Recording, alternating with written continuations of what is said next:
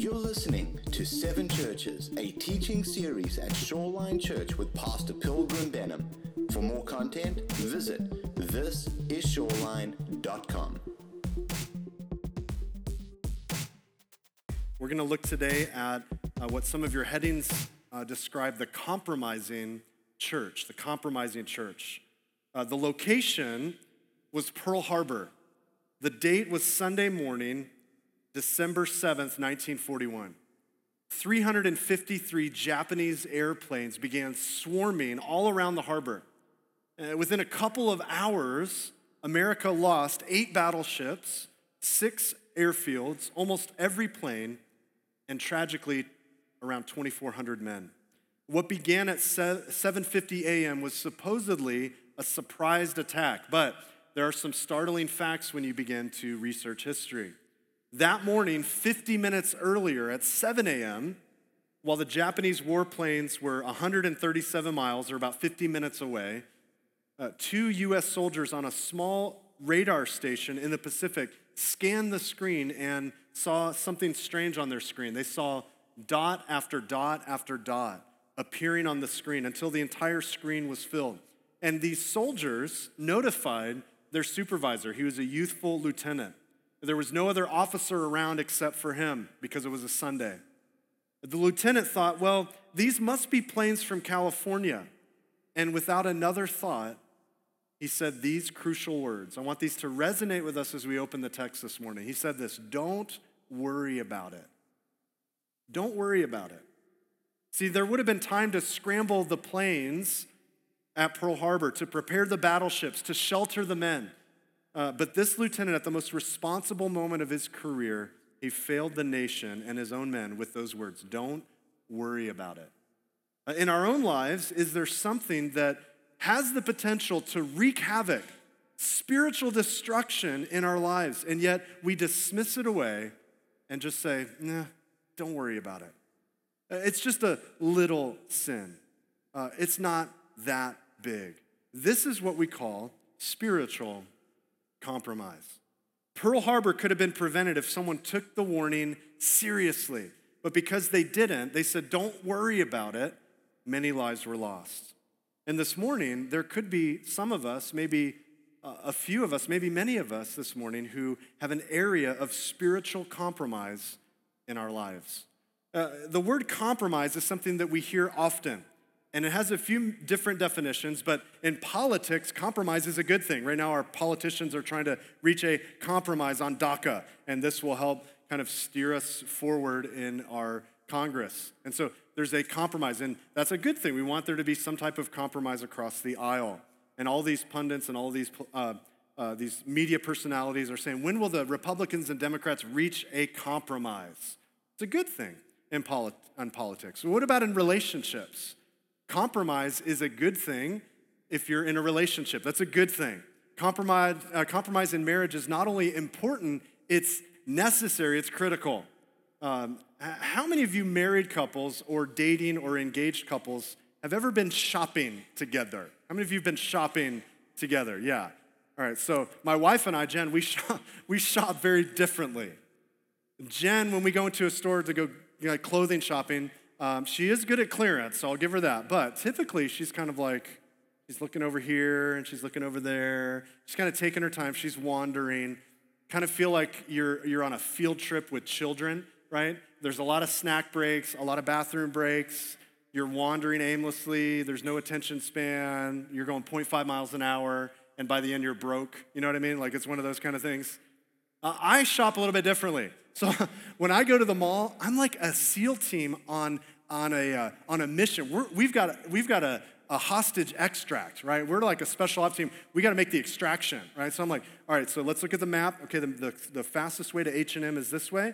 All right, and so we're going to go and we're going to make the extract. We're going to make the pull, right? And so we go in and the cashier is like, whoa, did you see something? Did we have a customer or was that a wind? Like, I'm not sure what just happened. I'm in and out. We're going. And so we have to compromise in our shopping. I have to slow down a little bit, and Jen has to speed up a little bit. There's compromise. And so this is an important thing. By the way, Amazon doesn't hurt in compromise. So In politics, relationships, business agreements, hey, compromise is good. It's an important thing. But in our moral and in our spiritual lives, when we use the word compromise, this is a very, very negative thing. Pastor Tony Evans says this: compromise is the cancer of the church, and we must rid Christ's body of it. While Christians can compromise on preferences, they cannot compromise on principles. We can't be one way on Sunday and another on Monday. This is a major problem among Christians in America today. We don't take a stand. We don't keep our standards. We merely shift to satisfy society. Wow. There was a church in Asia Minor that was beginning to take those exact slippery steps. And today we're going to study the church that met in the city of Pergamum. Now, if you're just joining us and this is your first Sunday in this series, we are studying the 7 churches of Revelation 2 and 3. And essentially, John the Apostle is on the island of Patmos, and he's been exiled for his faith in Christ, and he hears this incredible sound that sounds like a waterfall. And when he turns around, he sees none other than Jesus Christ in his full, resplendent, unveiled glory, and it's a glory that no one has ever seen on the earth except for Peter, James, and John on the Mount of Transfiguration. And John falls down, and he's in amazement, and he's in fear, and Jesus says, I've got something to write to you. I've got something to say to the 7 churches. And these were 7 literal churches that existed in that day, but the application for them also extends to us. This applies to us as a church, as shoreliners today. So with each of these messages, Jesus gives us kind of a template that we've been following. So if you're taking notes, you want to jot these down. This is the kind of template we're going to follow today. Jesus speaks to each city, which is a literal place, so we'll learn about the city in a minute. He gives them a characteristic of chapter 1 that John turned around to see. So he's going to refer back to chapter 1 and reach back and say, this is the characteristic I want to communicate to you. And so you can identify with me. Thirdly, he gives them a commendation, a thumbs up. I want to commend you. You're doing a great job. And we need that from time to time. We need a pat on the back and a thumbs up. Then he's going to give them a criticism. Doesn't do that with every church, but most of the churches he says, hey, I've got something that's wrong in your life that needs fixing. Don't you guys agree? We need people in our lives that'll speak some criticism to help us grow. Don't you agree? We need that. Someone's like, I'm not agreeing with that. All right, well, we need that in our life. I need that. You need that. And so Jesus gives criticism, but he doesn't leave them there. He also corrects. He brings a word of correction. In the midst of criticizing, he says, let me correct this behavior. And in so doing, at the end, he gives them a crown. In other words, if you'll do this, if you'll overcome, if you won't just sit there and say, yeah, that was a nice message, I'm going to go and not do anything about it. If you actually overcome, there's something waiting for you, and it's glorious, and it's a reward. And listen, it's something that we will be able to cast back at his feet in eternity and glory. And I want something to give him. I don't want to have wood, hay, and stubble burn up and say, I have nothing left to give. There's maybe a small coin. Here you go, Lord. I want to give him a crown of righteousness, of faithfulness. So that's how we're going to use this as a template. Look at verse 12, and let's walk through this. First, to the city, he says, to the angel of the church in Pergamos, right, Pergamos, also known as Pergamum. If you're in Britain, you call your mom Mum. Pergamum or Pergamos. This was, if you're taking note, a religious epicenter. You kind of had Smyrna, we learned last week, the commercial center. We have Ephesus, the political center, but Pergamum or Pergamos was the religious center. It had quite an impressive city. I think we have a picture built on the top of a mountain. This high citadel was lifted up out of the valley. This is where they began building. And it was very strong in defense. In fact, the name Pergamum, if you're taking note, means citadel, or it means lifted up, or it means high and lofty. It had beautiful views of the countryside around it when it first began. And what they did is they built this citadel, and then they began to expand out from the top of the hill. These high places that you go to, I know this is hard for us to imagine in Florida. We have interstates and landfills. We don't have mountains unless you're in Mount Dora, and those are kind of hills. And so it's hard for us to picture this, but when you're at the top of a mountain, anyone ever heard of what a mountain is? Does everyone know that? I know, it's Florida, I know. If you've ever been at the top, they give you kind of this, almost this moving moment where you're just like, wow, God, you're amazing. It kind of gives you this spiritual moment, a sense of wonder and meditation. And see, the religious cults played into that. They said, oh, at the top of Pergamum, we're going to start creating temples to all these different false gods. Here's another way to translate the word Pergamum. It can also be translated marriage. Marriage. The church there was married to Christ, but they were also allowing spiritually adulterous thoughts to creep in. If I were to take you on a tour of Pergamum and say, hey, come on with Pastor Pilgrim, we're going to go on a little tour of the city, this is what it would sound like. I'd say, all right, come on in, guys. Let's walk into the city, and here's the opposing temple to Athena, right inside the city gate. Beautiful sunset view, the temple of Athena. And then we would turn left, and you would see the temple of Caesar Augustus. And then I think the next slide is Hadrian's temple right nearby. These are all clustered together. You look a little bit further and you go, oh, there is the massive imposing altar to Zeus. I think we have the next one is the Zeus altar. That was what was preserved back in the 1800s, this incredible, powerful altar to Zeus with an idol on it near the king's palace. Now, if that wasn't enough, we look at the side of the mountain and we see the temple of Dionysius. That was the goat god of wine. If you picture Dionysius, he's the guy you picture in your mind's eye that has the horns and the upper part of his body is a man, his lower half is a goat. He has cloven feet and a tail. And so think of the oppression spiritually with all these temples all gathered in the same area. It's no wonder that Jesus goes on and says to them, I know where you live, where Satan's throne is. I know. You're surrounded by all of these terrible places of false worship. But that wasn't it. There was also a temple of the god Asclepius. And I think we have a picture of that. This was a very interesting place. This was known as the greatest hospital of the ancient world. And they basically had this cave that was dug out, and you would walk in, and there would be tunnels that you'd walk through, and little caverns that were cut down where people would call out to you as you, this is really creepy to me, you'd walk through this cave, you're feeling sick, and you'd walk through to worship Asclepius, and as you're walking through, you'd hear people call out, you're feeling better, you're doing better, you're gonna be well, you're gonna be made whole, and so you're kind of walking through that, and if that didn't heal you by creeping you out, you'd get to the end where they would say, have a rest, sleep for the night, and as you fall asleep, suddenly all of these non-poisonous, non-venomous snakes would be released to crawl all over your body, okay? So here's by nature of doing this. The people who were sick, like me, would say, I'm better, it's incredible, I'm healed, I don't know what happened. Thank you so much, good God, God bless. If you didn't make it and you died, they had a back door, and so they'd kind of sneak the dead people out the back. So everyone got healed at this temple. Very interesting to me. Kingdom of Pergamum became a Roman province in 130 BC, and Pliny termed it the most illustrious city of Asia. In fact, the word parchment derives its name from Pergamum. Why? Because there was the second largest library in the ancient world, second only to Alexandria, 200,000 books. It's incredible. Lots of literature, lots of parchment, lots of writing, but only one divine paragraph was needed to be listened to. And so notice what Jesus says. This is the characteristic of Christ. He says, these things says he, verse 12, who has the sharp, two-edged sword. Interestingly, Jesus refers to the church that's beginning to compromise. He refers them back to his mouth, the sharp, two-edged sword. Now, we'll revisit this idea a little bit later, but for a moment, when you think of sword in the Bible, it's mentioned 404 times.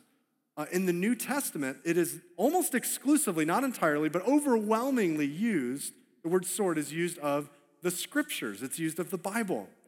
The context is the word of God, okay? So that little deposit being made, we'll come back to that. Read what Jesus commends the church of Pergamos for. Notice verse 13. He says this, I know your works, and I know where you dwell, where Satan's throne is. And you hold fast to my name, and did not deny my faith even in the days in which Antipas was my faithful martyr, who was killed among you where Satan dwells. Okay, if you're taking note, first Jesus says, I know your works, and I know where you dwell, where Satan's throne is. Okay, what does that mean? Satan's throne.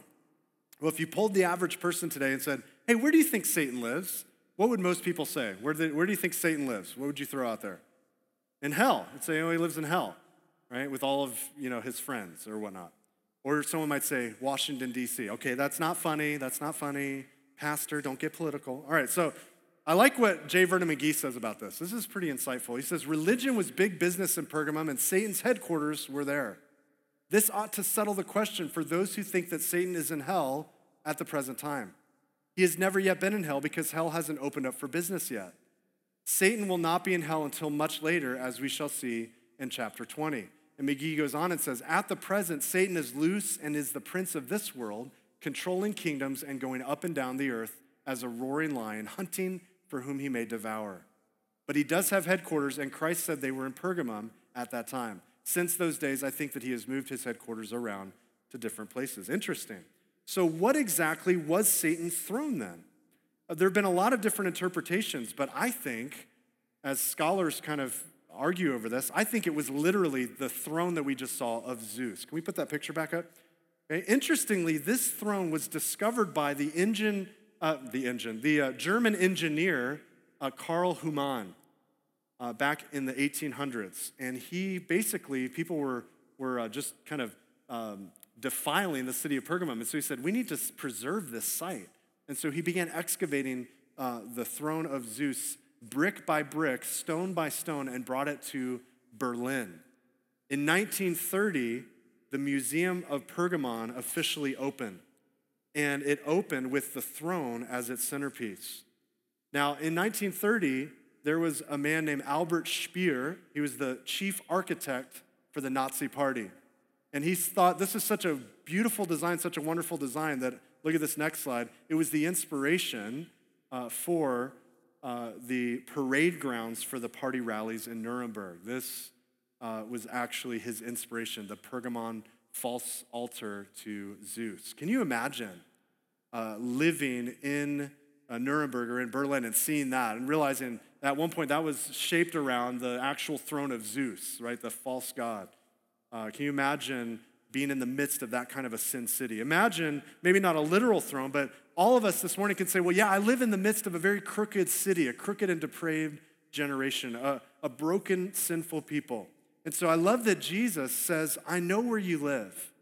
I know that it proves difficult. I know it's hard. I dwelt in the dregs of Nazareth, and so I understand the difficulty of living in the world but not of it. So Jesus says, I know your works and where you live.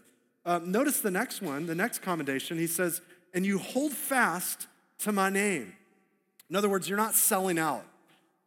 You're remaining true to God, even though you're in the midst of incredible evil. The word hold fast, the Greek means to grasp forcibly, or in the figurative sense, to remain firm.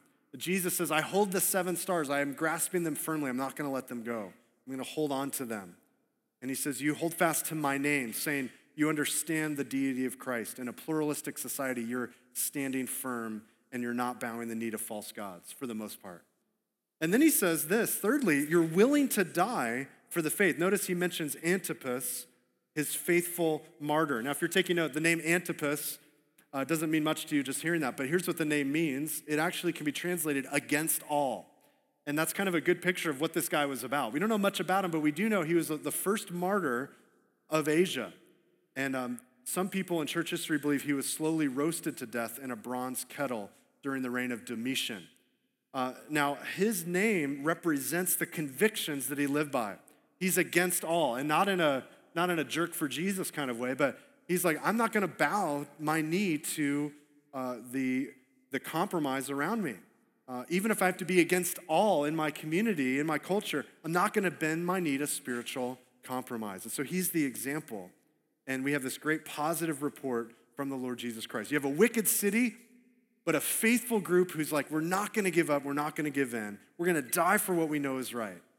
So I wish we could just stop there and say, amen, isn't that great? The Church of Pergamos, that's great. We'll see you next week. Everyone gets a lollipop. That'd be awesome if we could close the service today with that. But see, there's still a problem. Look at the criticism in verse 14. Jesus says, but I have a few things against you.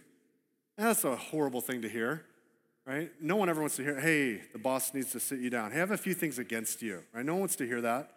When we do surveys here at Shoreline, like, hey, how was your first Sunday? How was it? I have a few things against you. We don't want to hear that. We don't really like to hear that. But to hear from Jesus, right? Jesus, I love you. He goes, yeah, thank you for that. I appreciate your love, but I have some things against you, right? Ooh, this is not going to be good. This is going to be painful, but it's going to be something that is for our good. He says, I have a few things against you because you have there those who hold the doctrine of Balaam, who taught Balak to put a stumbling block before the children of Israel. And then he taught them to eat things sacrificed to idols and to commit sexual immorality.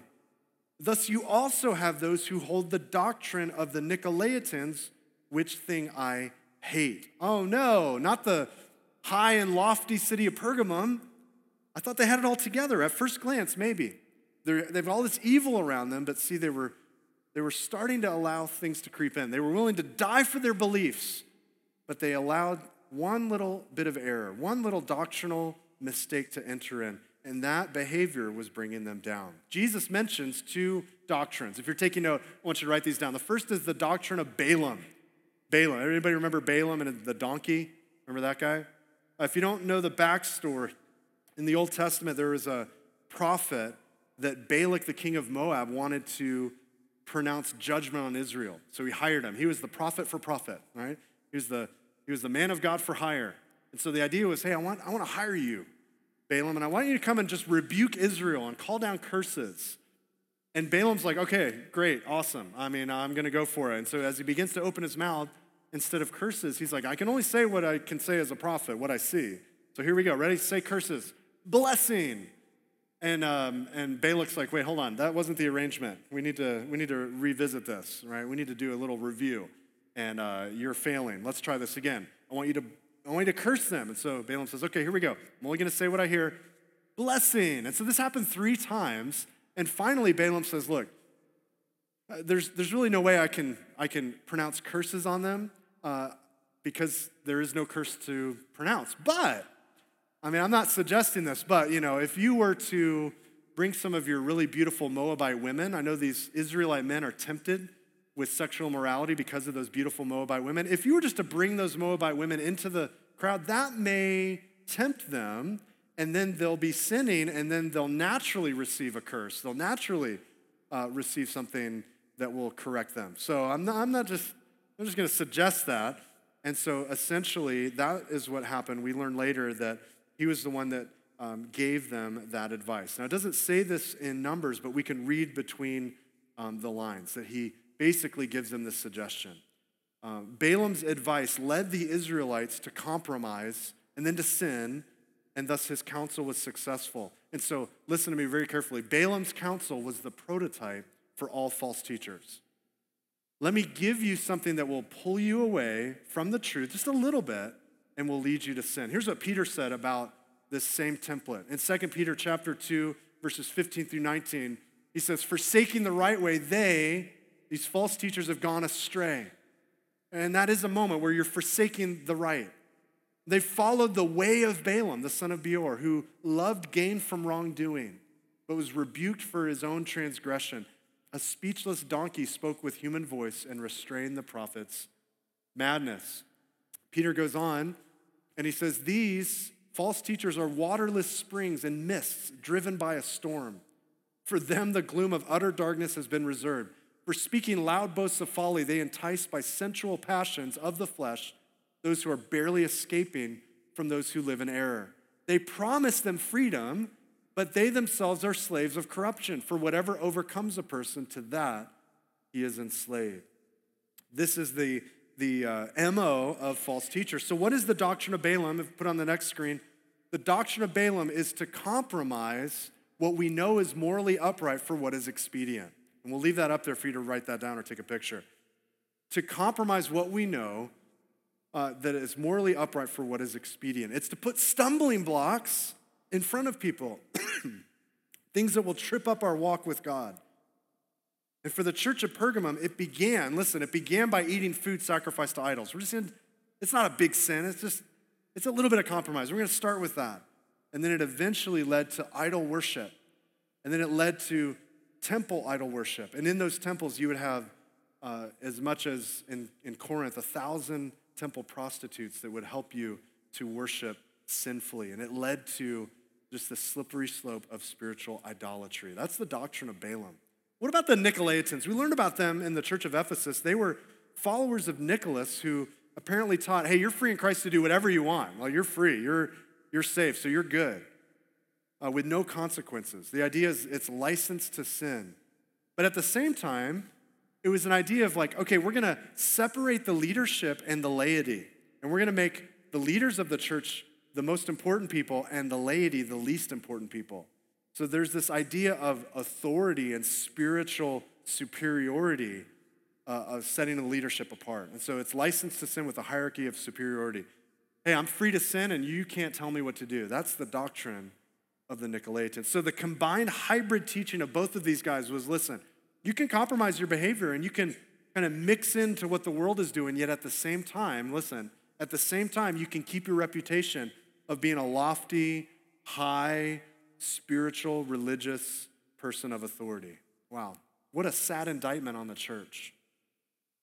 There may be someone here this morning that has compromised what you know you shouldn't do because you thought, well, I'm free to do it. Or, there's no consequences. This morning, I just have to admit, it looked fun, it looked intriguing, it looked exciting, yet at the same time, you were trying to keep your guise of spiritual authority or your position or your prowess toward others. As the church of Smyrna, we learned last week, they were unbending towards compromise. We're not giving in at all. We're drawing a line. We will not go there, even if we're persecuted. The church of Pergamum said, I'd like to keep my reputation, but I'd still like to indulge. One official in India in the 1940s purportedly said this. I don't know if it's true or not, but I thought if it is, that's powerful. Apparently, this Indian official said, don't persecute the Christians or they'll become strong and spread. Instead, wherever you find Christians grouped together, build cinemas, drinking halls, nightclubs, and gambling dens, and they will destroy themselves. Wow. All too often, this is the case. Don't you find yourself worshiping on Sunday and then compromising on Monday? Maybe putting on the Joy FM Christian fish face, and then we go home and we worship pleasure or money or success or self. See, spiritual compromise isn't choosing other gods to worship instead of Jesus. It's trying to include other gods along with our worship of Jesus. And many people are doing this. They're bowing down to many idols. And the problem with Christianity, or the problem when Christians do this rather, is when we purport to bow to Jesus and then we also choose to bow to other gods. It's compromise. It's the way of Balaam. I love what D.L. Moody said. This is so helpful. He says, Christians should live in the world but not be filled with it. A ship lives in the water, but if the water gets into the ship, she goes to the bottom. So Christians may live in the world, but if the world gets into them, they sink. Anybody sink ever? Yeah, too much world in my life. I'm sinking. The compromise says, I know I shouldn't, but I want to. Why not? Here's the definition if you want to take notes. Spiritual compromise: accepting a lower moral standard to live by that lessens or deadens your spiritual effectiveness. Is that you here this morning? You've accepted a lower moral standard to live by that'll lessen or deaden your spiritual effectiveness? See, what happens in spiritual compromise, what happened with the church of Pergamum is they said, we're not all going to hold to the doctrine of Balaam, the doctrine of the Nicolaitans, but some of us will. We'll allow some compromise. We're not going to go full on. But see, what began as kind of an idea in Ephesus became a doctrine in Pergamum. We're just going to dive in a little bit. What happens is you take one step, and then another step, and then another step. And like the maybe inexperienced floating person at the beach off Anna Maria Island, you've seen some of those guys recently. The water's kind of cold, and they're coming down from Canada, and they're in the water right now, and you're like, you're crazy. And I can't wait till the summer, and then I'll be crazy. But these people are crazy. They're in the water right now. They leave their stuff on shore, and what happens? Their stuff doesn't move. They move. They drift. They find themselves pulled by the current. It's very subtle. It's very simple. C.S. Lewis said it this way: the safest road to hell is the gradual one, the gentle slope, soft underfoot, without sudden turnings, without milestones, without signposts. You and I know this, that sin begins in the mind, it develops in the heart, and then it comes to fruition in the body. And all sin can be traced back to a moment of spiritual compromise. Can we just spend a minute on this, church? Would you permit me for a minute? I think you don't want to hear this. You don't want to hear this. This is tough. It's spiritual compromise. This is an area that many of us fall into. In fact, here are the 5 slippery steps to spiritual compromise. 5 slippery steps. Okay, first of all, this is what happens. There's, first of all, a failure to purpose in our hearts ahead of time to do the right thing. There's a failure. We don't do what Joseph did, where he purposed in his heart, I'm not going to defile myself with the king's delicacies. I'm not going to do it. Or Daniel, rather. I said Joseph. Daniel. Like David said in Psalm 101, I'm going to make a covenant with my eyes not to look lustfully at a woman. And so we fail to do that. And then we find ourselves caught. And that's number two, where we underestimate evil. We don't recognize temptation. What did Jesus do when he was tempted? He didn't say, you know what, Satan, you're so lame. I'm so annoyed with you. Go away. Actually, that bread does look good. No, he didn't do that, right? Jesus didn't underestimate evil. He understood it. Thirdly, we rationalize. We go, well, it's not that bad. It's not as bad as the people around me. I mean, I'm only going to eat one donut. It's not the end of the world, right? And then you find yourself, I'm going to eat 24 donuts, right? I'm just going to go for it. We rationalize. Does anyone relate to the donut eating, or is it just me? That's my struggle, okay. Number 4, a failure to consider the costly consequences. See, when we rationalize it, we don't realize that there are consequences. Your marriage may end. The person that you've committed adultery against, their spouse may come and take your life. If you're playing with fire and you're in youth ministry, kids ministry, that will directly impact every single one of the students or children you're ministering to. How about dads and moms to your own children? Your lack of living for Christ and saying, I'm going to live for the Lord and I'm going to sin, you know what that compromise does? It teaches your kids Jesus isn't real. It makes them say, I don't want to have anything to do with your faith. It's lame. It's not legit. There are consequences, and we have to realize that they're costly. And when we don't do that, then that leads to number 5, a sudden, deliberate choice to give in to sin. I'm just gonna go for it. I've already gone this far. I might as well just go the whole way. A little convicting, right? What would happen if we compromised just 1%? Just 1%. Here's what would happen. I think we have a slide for it. Just 1% of compromise. Those of you who get mad at your phones, if you have Verizon, you'd have no cell service for 14 minutes every single day. Just 1%. Come on, I don't have cell service most of the day, all right? 1.7 million pieces of first-class mail would be lost each day. Isn't that incredible? It would be lost if 1% of compromise happened. You're like, it gets lost anyway, all right. 35,000 newborn babies would be dropped every year by doctors or nurses. That seems like a lot. 200,000 people would be getting the wrong prescriptions every year if we were just off by 1%. Unsafe drinking water would happen 3 days a year. So the county would say, oh, today happened to be that day, there's arsenic. Sorry about that. 3 misspelled words on the average page. Doesn't seem like a lot, but it adds up. And 2 million people globally would die from food poisoning every year, just 1%. In the scriptures, the best example of compromise is Lot. And I don't have time this morning, but go and read the story of Lot. He pitched his tent towards Sodom, and then he found himself in Sodom. And not just in Sodom, but at the city gates, the place of influence. Jesus corrects the entire congregation in his rebuke. Notice that he says in verse 15, you have those who hold the doctrine of the Nicolaitans, which thing I hate. You have some, not all, but you have a portion of people who are holding to it. One person said this, notice that the church is not accused of holding to such doctrine and practice. Here the term doctrine includes both as a whole, but is condemned for tolerating it to be held by some.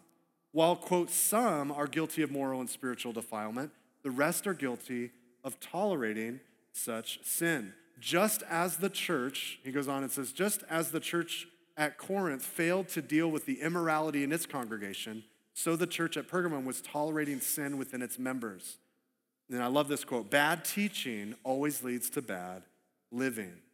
Now, I don't want to end there either. Let's look at the correction that Jesus gives to you this morning if you've compromised. Listen, I want you to know it's not to destroy you. It's not to send you out condemned. It is to correct.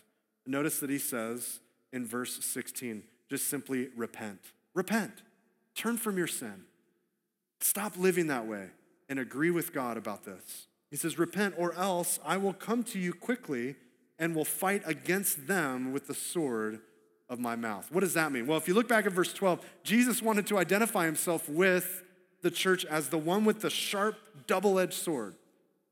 We learn from the scriptures in the New Testament that the word of God is constantly described as a sword. Ephesians 6:17 says, take up the sword of the Spirit, which is the word of God, spiritual sword. The writer of Hebrews chapter 4 says this about the word of God, it's living and active, it's sharper than any double-edged sword. And it penetrates even to dividing soul and spirit, joints and marrow. It judges the thoughts and the attitudes of the heart. Nothing in all creation is hidden from God's sight. Everything is uncovered and laid bare before the eyes of him to whom we must give an account. See, God's word is likened to a sword. I was going to ask some guys, but that seems like a weird request. Does anyone have a sword? I wanted to have a sword this morning and pull out a sword and show you this.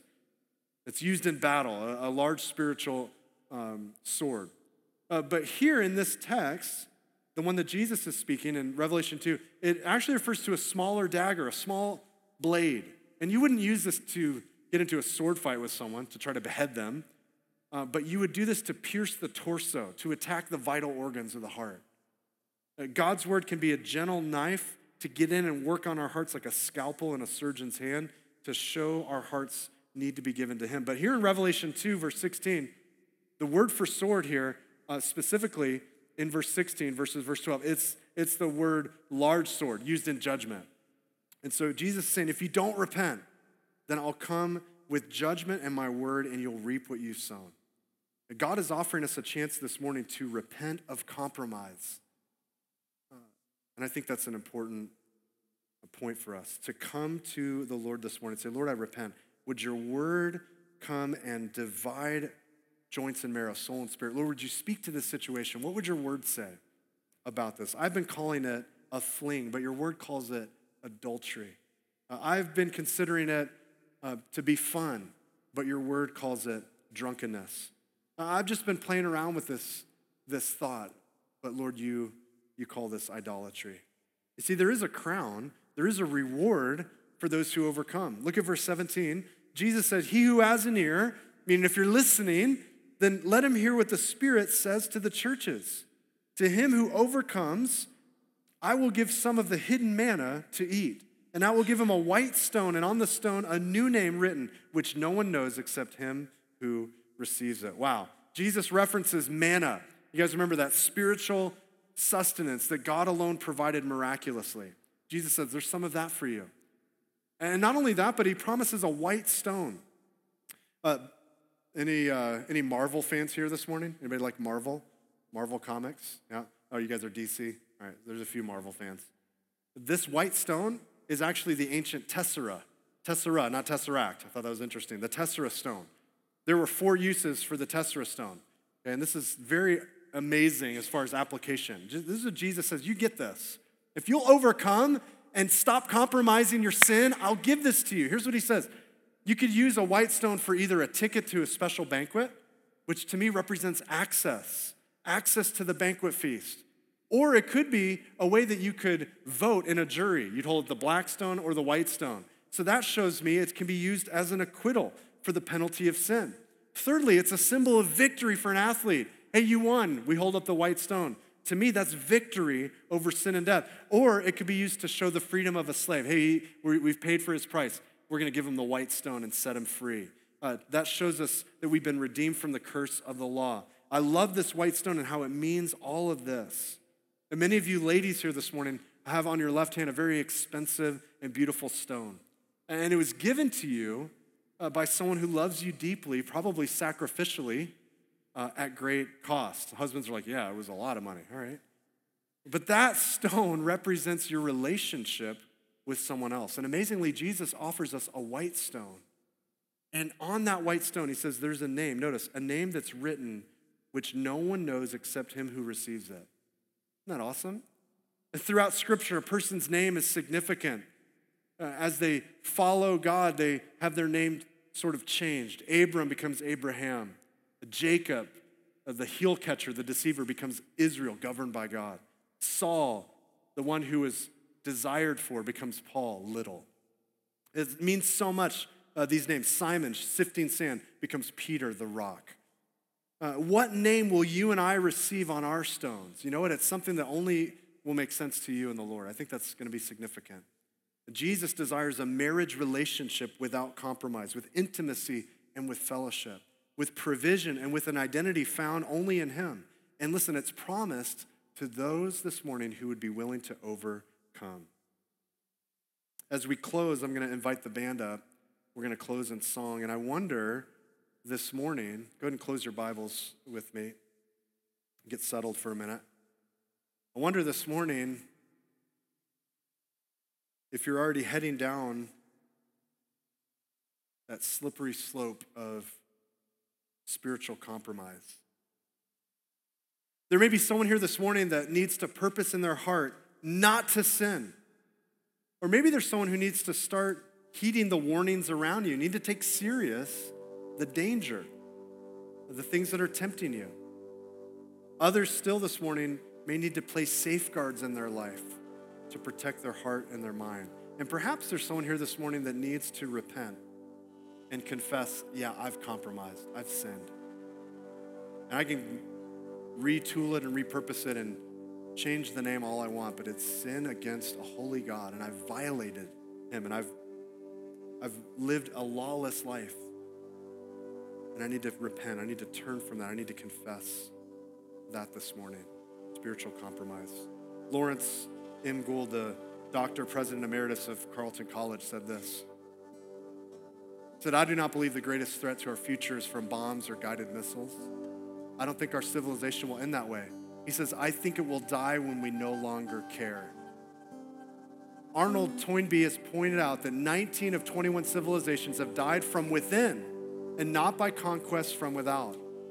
There were no bands playing and flags waving when these civilizations decayed. It happened slowly in the quiet and in the dark when no one was aware. Does that describe you this morning, brother, sister? Is there spiritual apathy that has crept into your heart? And like the lieutenant at Pearl Harbor, you find yourself saying, nah, don't worry about it. Are you in need of the word of God to come and to speak to your divided heart? Would you bow your heads with me? My prayer this morning is that all of us would hear the word of God and that we would heed the word of God. That he who has ears to hear would hear what the Spirit is saying to you. Thanks for listening to the Shoreline Church podcast. Visit us Sundays at 10 a.m. at 5100 Lakewood Ranch Boulevard. For more content or to learn more about Jesus, visit our website. This is shoreline.com.